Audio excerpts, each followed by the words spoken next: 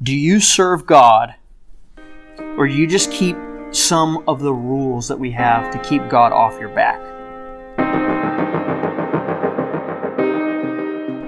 Is God a means to an end, or is God the end?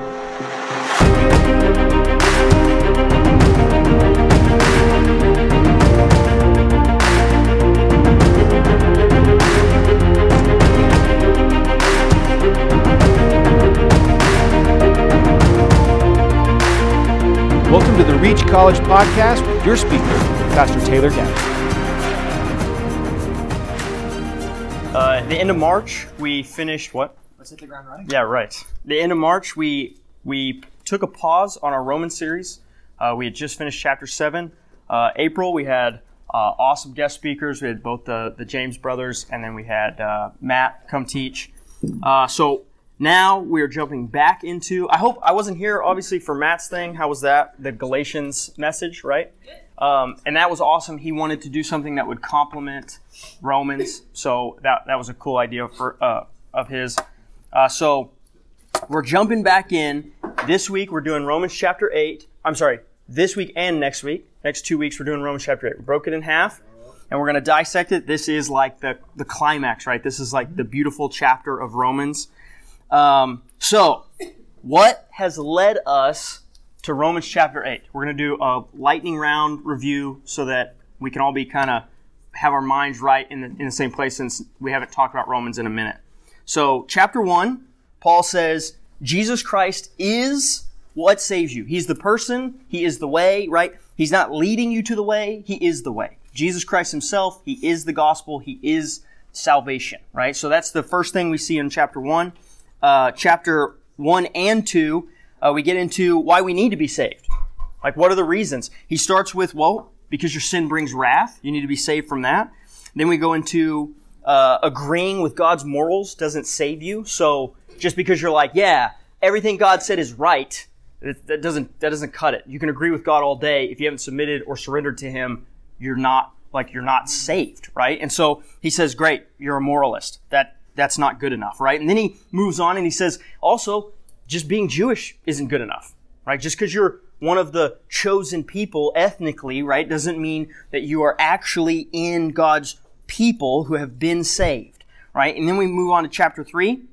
And the obvious question that comes after the end of chapter 2 is, well, then what good is being Jewish? What's the point? What's the advantage? Why even want to be Jewish, right? And so then we go, he answers that question and he says, well, first of all, everyone else was still guessing what God was going to do to save us and guessing what God even wanted from us. You guys had it. You were given God's word. It said, here's the things that are wrong. Here's the things you need to be saved from. Here's what's required of you that you can't measure up to. And here's my plan to fix it, right? So there's a huge advantage to being Jewish because they were the first people to have God's plan, right? We see that plan in chapter 3 says that plan was always to save by grace through faith, always. It was never going to be anything different, which leads us right into chapter 4 where he goes, look at Abraham, the guy that again, he's talking to the Jews he's talking to the Jewish sect in Rome, and he's saying, you guys are all held up about Abraham, but Abraham was saved by grace through faith. It's the same thing, right? And so he makes his point, like, even the guy you hold to proves my point. He goes into chapter 5 and he says, therefore, having been justified, he says, therefore, I'm just going to read it because the first verse in chapter 5 really sums it up. Therefore, having been justified by faith, we have peace with God through our Lord Jesus Christ, right? He's kind of reaching a conclusion point right there, right? He's gone through why we need the gospel and he's gone through why all these alternatives don't work. And he's saying, we have peace with God because of Jesus Christ. That's it. So we get to this summary point in chapter 5. And then he's going to say in chapter 5, he's going to say, we've been at war with God since Adam. Since Adam brought sin into the world, he sold us all down the river into slavery, at war with God, hostile to God.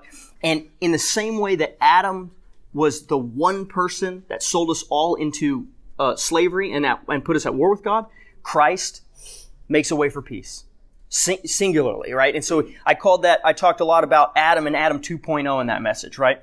And so Jesus fixes what Adam broke. And then we get into chapter 6, says, given the peace that you've been offered, if you've accepted it, if you're at peace with God, then are you going to go on living like you're at war with God? You're just going to continue in sin, continue to fight against God, right? And then we get into chapter 7, and we get to this idea about being bound to Christ. He says, we die to our flesh, uniting ourselves to Christ's death. We die to our sin, to the temporal part of the world, and we are united to Christ in that death. And then we are also united to Christ in His resurrection, right? So we united in His death, which is what makes us able to participate being united in His resurrection, right? Because it's all about being in Christ, bound to Christ. And then he says that we will live eternally united to God, eternally united to Christ in heaven. In 7 verse 6 says, but now we have been released from the law, having died to that by which we were bound, so that we serve in the newness of spirit and not in the oldness of letter. Now this is one of my favorite verses in Romans, because he says the newness of spirit, right? So the letter of the law is what the Pharisees were doing when Jesus shows up. They're like, well, we can keep the law, we can apply it and really kind of earn our way into heaven. And he says, okay, the letter of the law, not the point. The regulations, you're missing it. He said the spirit of the law, the newness in that spirit is loving others, right? And I tell this to you guys all the time. What is the most loving thing you can do for someone else? Point them to God. Introduce them to Jesus Christ. So he says, we serve in newness that glorifies God and points to Him. In the end of chapter 7, he says, your flesh and your spirit are at war. See, there's a difference in your mind and your actions and your desires, right? Like there's this kind of war going on. It's a really great moment if you untangle just that last part of chapter 7, because Paul gets so real. And Paul, who we put on a pedestal, it's like, oh, Paul, like the greatest Christian that ever lived. And he's like, I'm constantly sinning. I'm always doing the things I don't want to do, and then I'm not doing the things I want to do, right? And what he's showing is this conflict between his dead flesh, his fleshly, earthly self, and his new spirit that God has given him, that God has made alive, and is fighting back against that, right? And he's showing that these are at war with each other, even inside of him. Now, if that was too fast, they are all on the podcast, right? So if you want to go back, if you missed any part, that was the lightning round catch up, so we're all kind of caught up to chapter 8. But the point is, we have that all available. So if you weren't here for most of the Roman series or whatever, you missed one, you can go back and they're all on the podcast. Okay, so chapter 8. Chapter 8 is part summary and part answering this question. What is the point? So what, Paul? We've heard everything you have to say. What are you trying to get across? What is the singular message that this Romans 1 through 8 thing is about? And remember, if you remember back, I told you that 1 through 8 is really just Paul's most elaborate gospel presentation, right? 9 through 11, he's dealing specifically with the nation of Israel, or the Jewish people. And then 12 through 16, he's going to do more application. He's going to do a lot of like, here's how you go out and live this way, right? Go out and live what you've seen in the gospel. But 1 through 8 this is what the gospel is. This is what it does. This is how it saves us. This is what Jesus did, right? So 8, we're going to summarize everything that's gone before, and we're going to say, what's the point? What are we trying to get at? Okay? So I've called this entire series Bound to Christ. The Bible constantly tells us that to be saved, we have to be in Christ or united with Christ, right? That we have to dwell in Him and Him in us. We have to remain in Him and Him in us. We have to abide in Him, right? So these are all terms of this connection that we have to have with Christ to have actually been saved, to receive the gospel. So the question is, what are you bound to in life? Because that will determine where you end up. The things that you bind yourself to now, they have a profound effect on where you're going, right? The Bible tells us plain and simple that if you're bound to sin, the wages of sin is death, right? It's the most cut and dry thing. But you can even get into the nuance of this. That's like the broad term, right? But if you're bound to, loser friends, you're gonna become like who you hang out with, right? If you're bound to Christ, hopefully you're becoming more Christ-like. If you're bound to alcohol, You're going to go where alcohol's going to take you. If you're bound to a relationship that's not honoring God, there are consequences for who you bind yourself to in life and what you bind yourself to. And they tell people who are addicted to things, the first thing they have to do is recognize they're addicted. Because what do we always tell ourselves? And we do this with everything.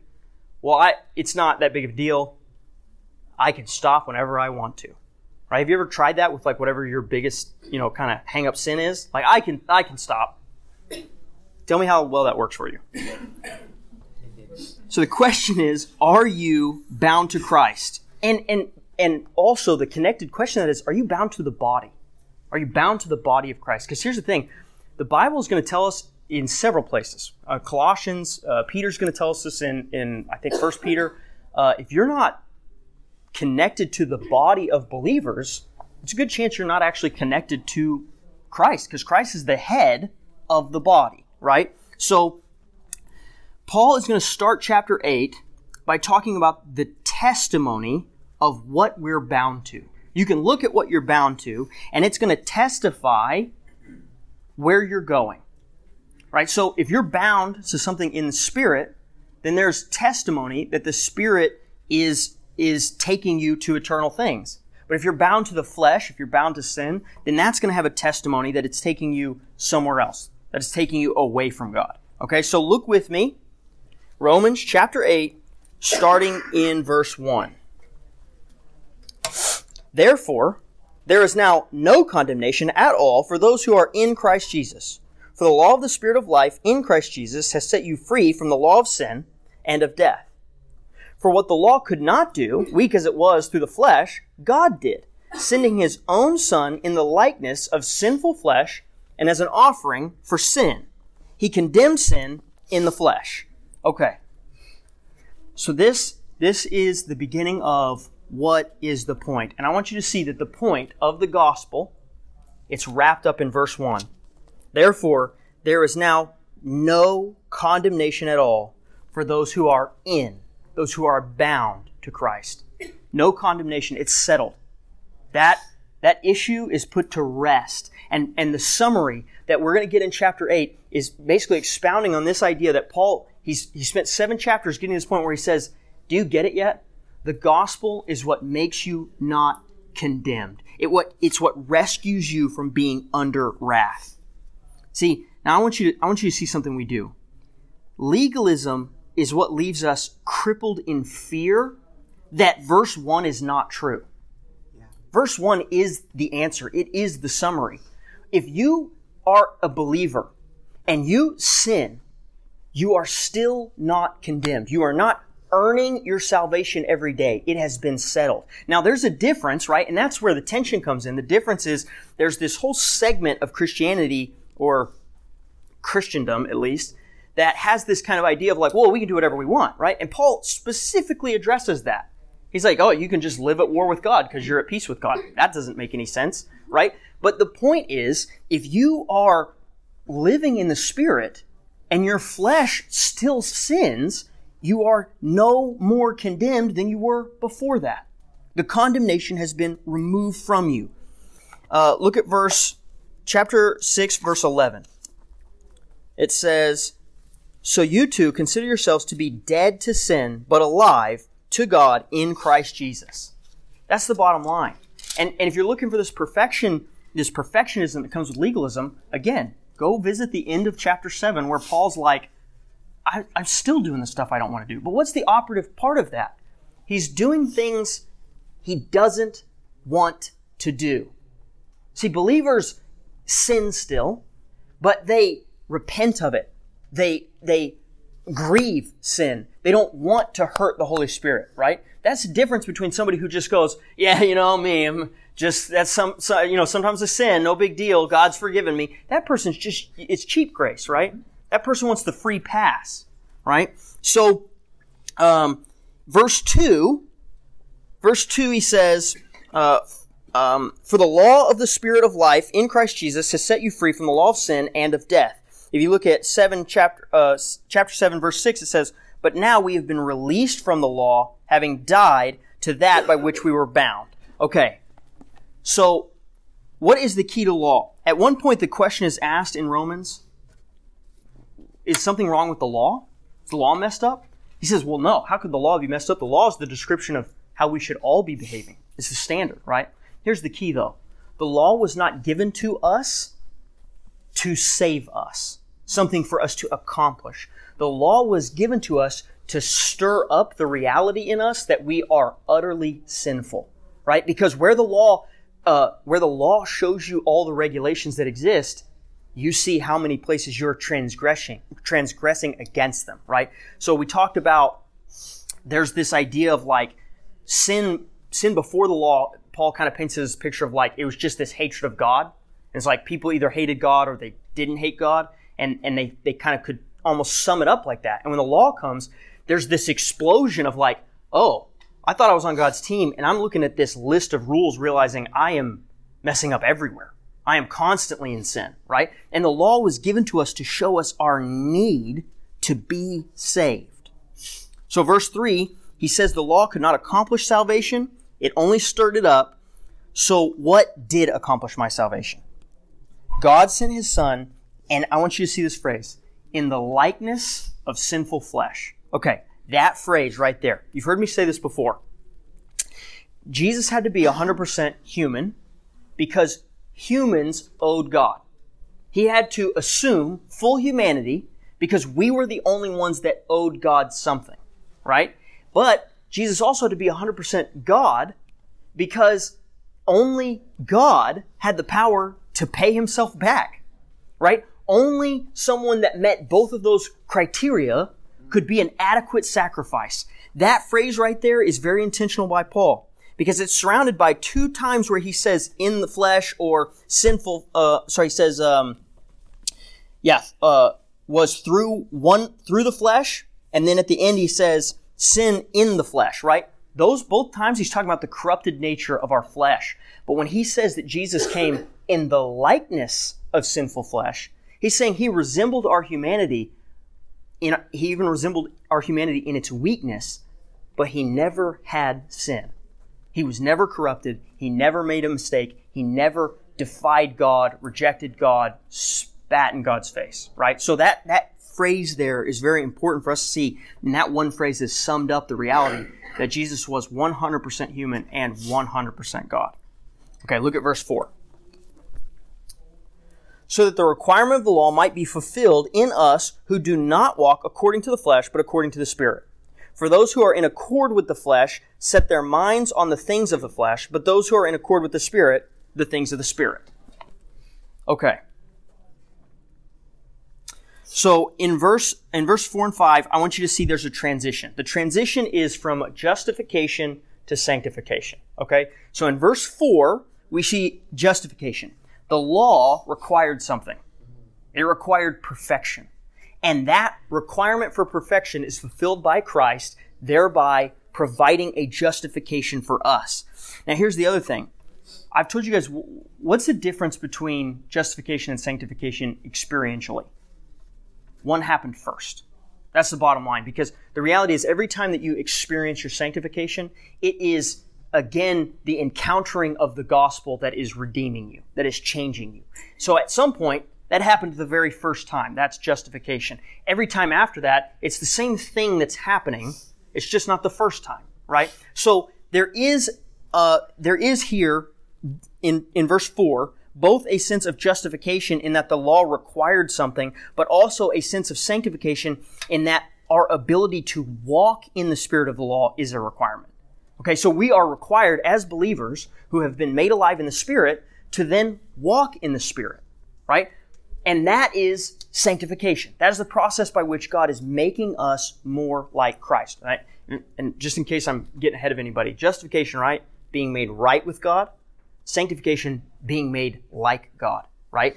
But justification is the first step of being made like God. It's the first time that you're made like God, you're made right with Him, and then you continually are made more and more like Him, right? So the key there is we see both of those in verse 4, but there's a solid switch in verse 5 to what I'm going to say is not just a sanctification emphasis, but an assurance emphasis. I told you guys a long time ago Justification is the objective truth that God has saved you. If you've been saved, if you've been justified, that never changes. The subjective aspect is your sanctification because that's what lets you see it. How do I know I've been justified? Because I'm being sanctified. And sanctification isn't something I can look back on and go, well, I was sanctified that one time, right? Because it's subjective. It happens right now. I have to be experiencing it, right? And the reason that's important is because it's only an assurance that I've objectively been saved if it's currently happening, right? That's why I tell you guys all the time, you can't look back at that time I prayed a prayer when I was 7. That doesn't cut it. That may have objectively been the moment, but how do you know right now? And the Bible doesn't let you rest on that because then what would you do? Exactly what we're talking about. You would go, well, I'm already saved. I can do whatever. Just run rampant. Because you'd have this moment that you'd just be like, well, God said the prayer thing, right? Like the magic words, right? So our assurance is subjective. It's happening in the moment. And really the question is this. Are you writing off the evil in your life, giving it a pass, or are you repenting of it? Are you, and here's the deal. We repent out of a gratitude that God has saved us. Why? Because verse 1 says, there's no condemnation. It's been settled. So I'm not repenting over and over again because, well, now I'm sinned again, I'm condemned again. No, I'm repenting because God saved me, and how could I hurt my Savior by doing the thing that strikes back at Him? That's why we repent. I've started using this phrase, and I think it's really helpful to see. If you're saved, your relationship with God is never under threat. But your fellowship with God can be. Right? No, like, if I'm your brother in Christ and you punch me in the face, we're not going to stop being brothers in Christ, but our fellowship's going to be broken for a minute. Right? And so the reality is you can break fellowship with God, but that doesn't change your relationship with Him. That will never be under threat. Okay? Okay. So look with me at verse 6. For the mind set on the flesh is death, but the mind set on the Spirit is life and peace. Because the mind set on the flesh is hostile toward God. For it does not subject itself to the law of God, for it is not even able to do so, and those who are in the flesh cannot please God. Okay. I want you to see the difference. We've got two things. We've got the mind focused on the flesh, and we've got the mind focused on the Spirit. The mind focused on the flesh is at war with God. It's hostile to God. It leads to death, right? Because it's not like you're going to win that fight, right? You're at war with God. You're going to be the one that dies, right? So, and then here's the deal. You can't glorify God. You can't intentionally glorify God or lead people to God because you're at war with Him. That's the mindset on the flesh, right? And then over here you have the mindset on the Spirit. This mind is at peace. I want you to see another word that's included. There's a couple things here. The mind that is at peace with God, it also has true joy, right? Because you ever been around somebody you're in an argument with? There's tension, right? There's not a lot of joy and peace because you're like, I'm mad at that person. Look at him over there, smug eating those crackers. Like that person annoys you no matter what they're doing, right? So the reality is when you're at war with God, there's no escape from that tension. It's following you around, right? That's being under wrath. But when we're at peace with God, we have joy. We also are called a friend of God. And I want you to see how big this is. If you are at peace with God, that happened because He extended you peace while you were at war with Him, right? So while you were actively hostile to Him and spitting in His face, He made it possible for you to be a friend, be at peace with Him. That's what brings us life. And once we've met God, once we are in a relationship with God, we can then introduce people to God, right? I use I got to find a new player, but I use the Tom Brady analogy. You can know of Tom Brady. You can know all of Tom Brady's stats. You can even tell people they should go learn about Tom Brady, but you can't introduce people to Tom Brady because you don't know him. You haven't met him. You don't have his phone number. You can't call him up and hang out. If your relationship with God is that you know about Him, you can't introduce people to Him. But if your relationship with God is personal, if you've met Him, if you can talk to Him, You can therefore introduce people to Him, right? So that is how we glorify God. So the key, right, is what are we bound to? I said you could be bound to alcohol, you could be bound to a bad relationship. The goal is to be bound to Christ. I've told you guys the story more than once of the time that I rode a bull. And if you know anything about bull riding, they strap that hand down to the bull. I was bound to that animal. And there are things in life that it is terrifying to be tied to, right? And there's definitely a moment when you're very happy to not be tied to that bull. It's when you're flying through the air. And the beautiful thing about it is the analogy goes even further, because the bull, they tell you the number one rule is hit the ground running, because the bull will try to hurt you. Your sin, if you are bound to it, first of all, you can't control it. It's taking you for a ride. And when it finally gets the better of you, it's coming for you. It's going to try to hurt you. Sin is always coming after you. And if you bind yourself to it, it's easy to have an illusion of security when you're sitting on that bull right up until that gate opens. And then it's just pure, unadulterated fear. There are things in this life you don't want to be bound to. So we see the testimony of what I'm bound to, what I bind myself to. Now we're going to look at what is dwelling in me or with me. Okay? What can you tell about me if you come to my house? Okay? Let's put it like this. There was a time when I lived alone, and you could come to my house, and the first thing you saw when you walked into the front room was a pool table. And if you walked further back, there was a kitchen window curtain that was a pirate flag. And there was not a green bean in sight. Okay? That's what you found when you came into my house. And it told you about who was dwelling there. Right? Now what? I'm married. If you come over to my house now, there's no pool table. There's no pirate flag window curtain. There's still no green beans. But when you get in the house, you can tell, if you saw it before and you saw it after, you can tell there's a difference of who is dwelling there. Right? See, when the Holy Spirit dwells in us, it changes things in our life in a way that's obvious, that you can see. So, who I let dwell with me, or in me, it affects me. Look at verse 9. However, you are not in the flesh, but in the Spirit, if indeed the Spirit of God dwells in you. But if anyone does not have the Spirit of Christ, he does not belong to him. If Christ is in you, though the body is dead because of sin, yet the Spirit is alive because of righteousness. Okay. Listen to me. The Spirit cannot dwell in you at peace with sin. The Spirit cannot dwell alongside sin in your life and just be comfortable, and you be comfortable. I mean, listen, that pirate flag and my wife were not going to dwell at peace forever. Like, one of them was going to go, and the pirate flag doesn't cook. So the pirate flag had to go.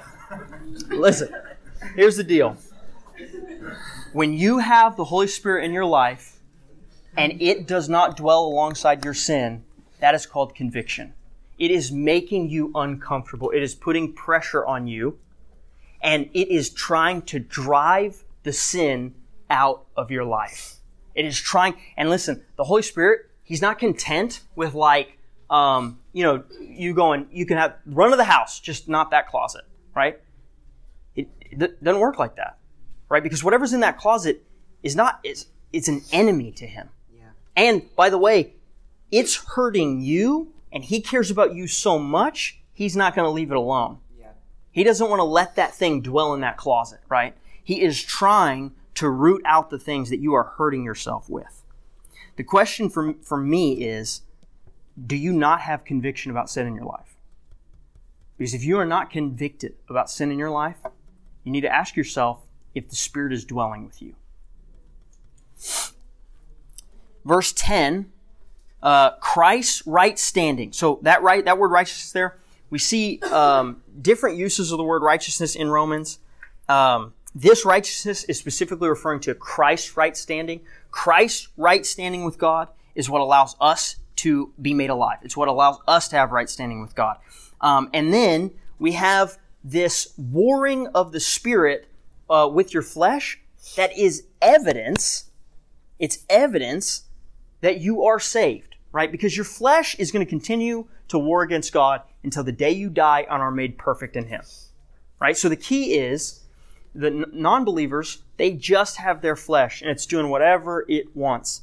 But when the Spirit has been made alive in you, your spirit has been revived and is now joined in Christ, it begins to war with your flesh, right? And so part of what Paul's describing at the end of chapter 7, he's saying, yes, I'm still doing some things in my flesh I wish I wasn't doing, but ultimately I hate them. They're not what I want to do. The Spirit is rooting those things out, is warring against them, and that is an assurance. That's how we know that we're saved.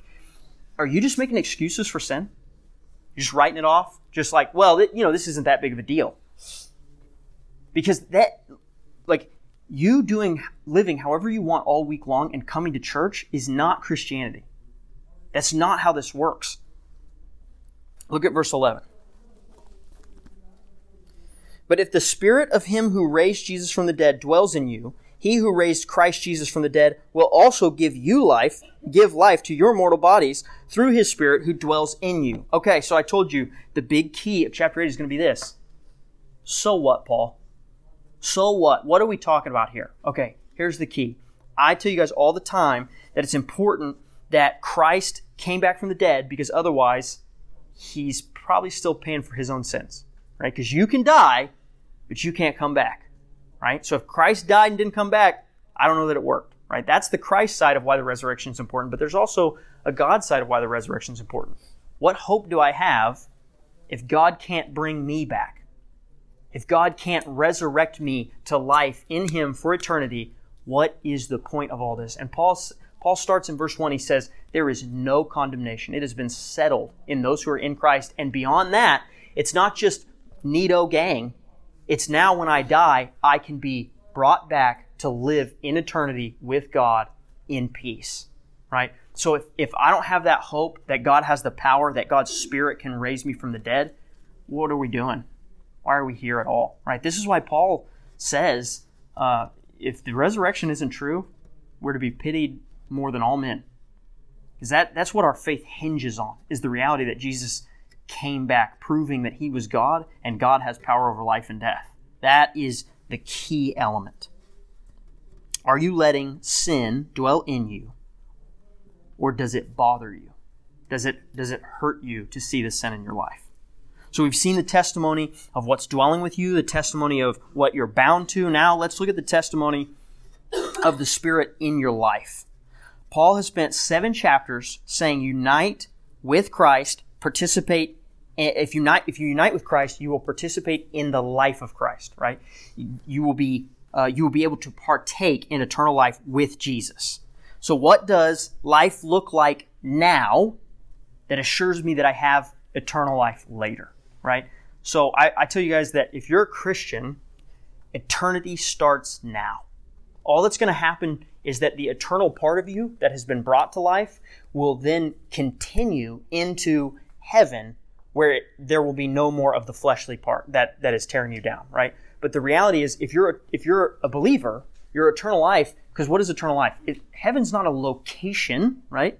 We will be at a location, but heaven is being in the presence of the Lord. Perfect connection with God. That is what gives us all satisfaction. That's the reason, I tell you guys, that's the reason that water quenches thirst. It's the reason that food fills our stomach. The reason there's any satisfaction in the world is God's grace. It's His presence. It's His reality. And when we get to heaven, it will be that perfected. We will have a perfect sense of relationship with Him, unhindered, and perfect satisfaction in that. But if we are saved, the not perfected part of that starts now. Okay, look at verse 12. So then, brothers and sisters, we are under obligation not to the flesh, to live according to the flesh. For if you are living in accord with the flesh, you are going to die. But if by the Spirit you are putting to death the deeds of the body, you will live. For all who are being led by the Spirit of God, these are the sons and daughters of God. Okay, let's stop there for a second. Paul says, if your flesh is living, right? Now what he means by that is your flesh running the show, right? If your flesh is unhindered, it's in charge, you're going to die. If you're worried about your temporary life and your flesh, you are going to die in the end. But he says, if you're putting the flesh to death, if the flesh is not in charge, if you're mortifying it, then you will live. Now here's the thing. What is the point of being worried about this whole life, this whole temporary portion, just to end up dead? Like if you know that that's the end result, why would you focus on here and now knowing that this ends in death when you could be focused on eternal life and get it, live, actually be there? Now, I want you to see that this is not works-based, okay? Jesus himself says, whoever would save his life must lose it, right? I want to read to you guys from 1 Corinthians 9:26. It says, therefore, I run in such a way as not to run aimlessly. I box in such a way as to avoid hitting air, but I strictly discipline my body and make it my slave, so that after I have preached to others, I myself will not be disqualified. Here's the reality. Paul understood that the only way he knew he was saved was if he knew he was saved right now. Right? Now that doesn't mean we live in a fear of earning our salvation where we have to do all these works. It means that every time we begin to slip into sin that looks the opposite of who God has made us to be in the Spirit, that should be jarring. That should cause us to go, I can't be over here because at best I'm uncertain if I'm saved when I'm acting this way. And so he talks about bringing his body under strict control. He's not earning his salvation. He is just being assured of it. He has already received that there is no condemnation. And yet he continues to live in a way that shows him that that is the reality in his life at all times. Right? The reason that we have this existential and constant crisis of faith in our communities is because we chalk it up to just this kind of like milquetoast list of like, you know, I open my Bible every now and again and I memorize John 3:16 and I said that prayer one time and I'm generally at church. Like, you know what I mean? There are people all over the world doing that exact same level of energy. Actually, even some places doing more of that in other religions. So it's not some game of effort. It's not some game of just kind of checking some blocks. It is, have you been saved? How do you know? Because it will change your life every moment. You will see the growth. You will see the Spirit testifying with your spirit as you are joined with it. Start in verse 14 again. For all who are being led by the Spirit of God, these are the sons and daughters of God. For you have not received a spirit of slavery leading to fear again, but you have received a spirit of adoption as sons and daughters, by which we cry out, Abba, Father. The Spirit himself testifies with our spirit that we are children of God. Okay, it says, led by the Spirit. Led by the Spirit means you must be a child of God, okay? You've got two sides of this. You've got the side of slavery. Okay, think about slavery for a second. Slavery, you're oppressed, you're abused, you don't gain anything, and you're fearful. You're always going to be fearful of your master, of whatever you are enslaved to, right? And then he paints an opposite picture with God. He says, you have a spirit of adoption. What does adoption imply? You are loved like his own son. You have been brought in, and he says, look at verse 17. It says, and if children, heirs also, heirs of God, and fellow heirs with Christ, if indeed we suffer with him, so that we may also be glorified with him. You are adopted, loved, the same way that God loves Jesus, and you are now getting the same inheritance that Jesus gets, eternal life in community with the Father, that peace and that joy. It is a total opposite place of slavery. Adoption is not slavery. I want you to think about this. Slaves don't view their masters as caring fathers, but believers cry out to God as their own Father. We're told to look to Him and cry out to Him. That phrase, Abba Father, it's describing somebody who is leaning on God, who is crying out to God to be given what they need, right? Slaves don't have, a slave can maybe have a certain level of expectation of just being sustained, or at least until their use wears out. But a child leans on their parents for everything they need. And keep in mind, whatever your perception of your own parents are, God is the perfect Father. He does not fall short in any way on what a father should be. And it says God has given His children a gift, the Spirit, to lead them and testify to who they are. I want you to keep in mind that the Spirit is a gift that testifies that you're a child of God. He doesn't give that gift to people that aren't His children. As soon as He has adopted you, you receive Himself into your life, and He begins to have community with you. That's the peace I'm talking about, right? Here's a question. When you pray, you feel like you're praying at war with God? Now, it's possible that you just have a sin that He's trying to root out of you. That's that conviction, right? But have you ever had true, peaceful time in God's presence?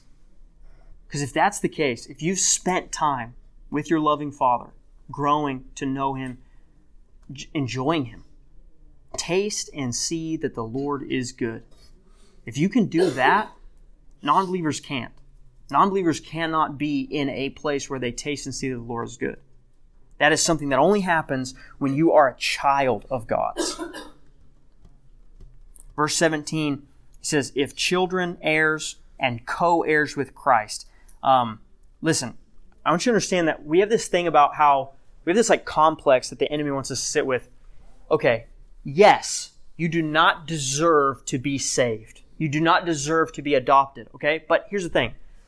What kind of a parent would adopt a kid and then just lord that over them forever? Just I shouldn't have ever adopted you. I'll just send you back. It's like a Harry Potter situation. Here's the thing. After you've been adopted, the reality is you didn't deserve to be adopted. But after God has brought you in and made you His own, He lavishes you with love. You can expect that from Him. Now, don't mishear me. I'm not talking health and wealth gospel, right? I'm just talking about the presence of the Lord. The most satisfying and fulfilling thing that you could ever have, God wants to give you in excess. In excess, He wants to give you Himself. And that happens, and you don't have to spend the rest of your Christian walk going, oh gosh, I don't even deserve to read my Bible or worship. No.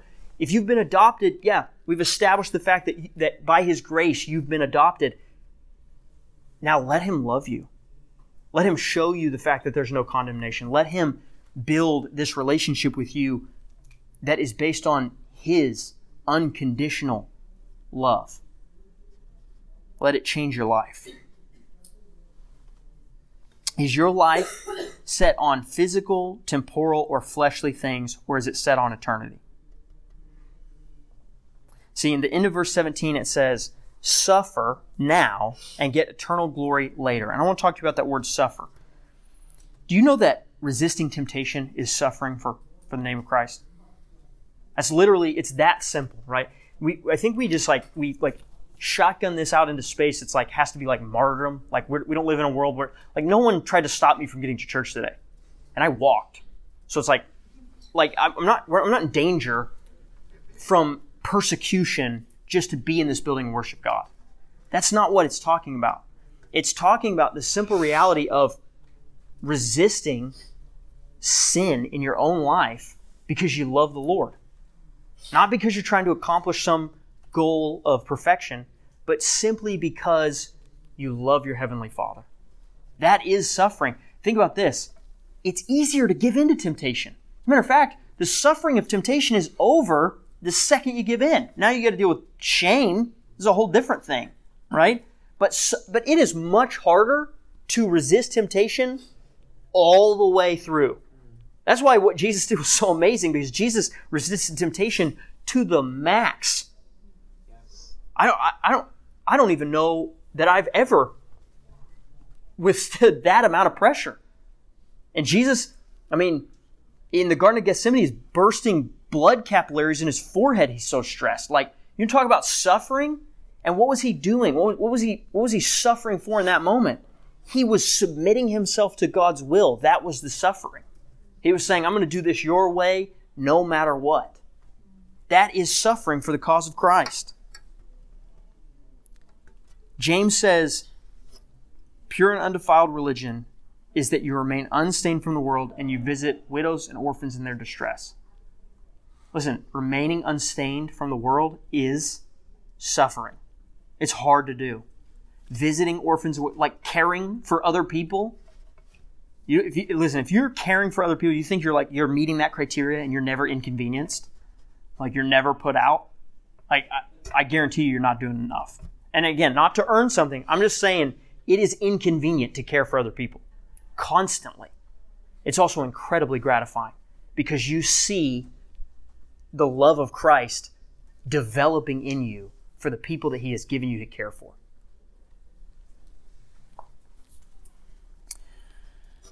Do you serve God, or do you just keep some of the rules that we have to keep God off your back? Is God a means to an end, or is God the end?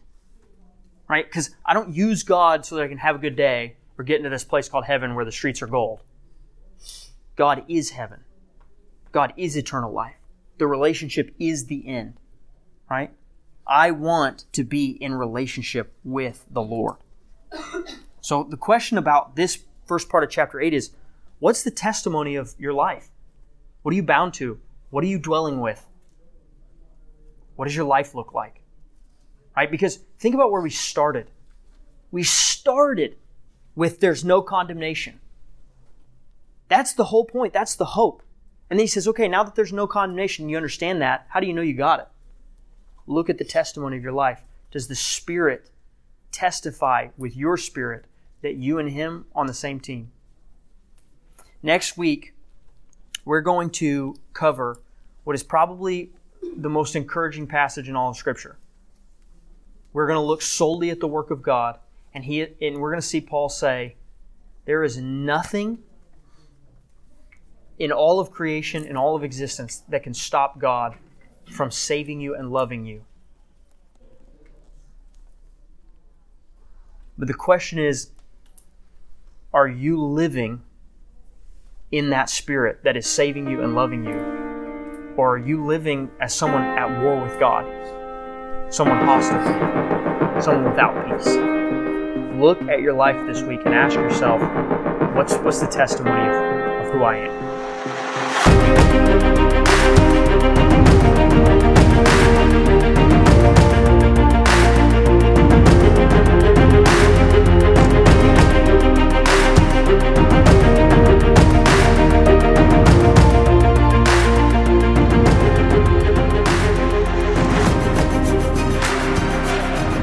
Hey guys, this is Philip Jackson, pastor of young adults at Evergreen Baptist Church. I want to invite you to come to Reach.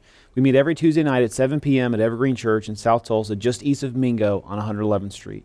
The mission of Reach Tulsa is to cultivate a young adult community that's defined by real transformation and the sincere pursuit of a godly life through training in biblical disciplines, personal development, and intentionally transitioning into independence as mature members of the body of Christ.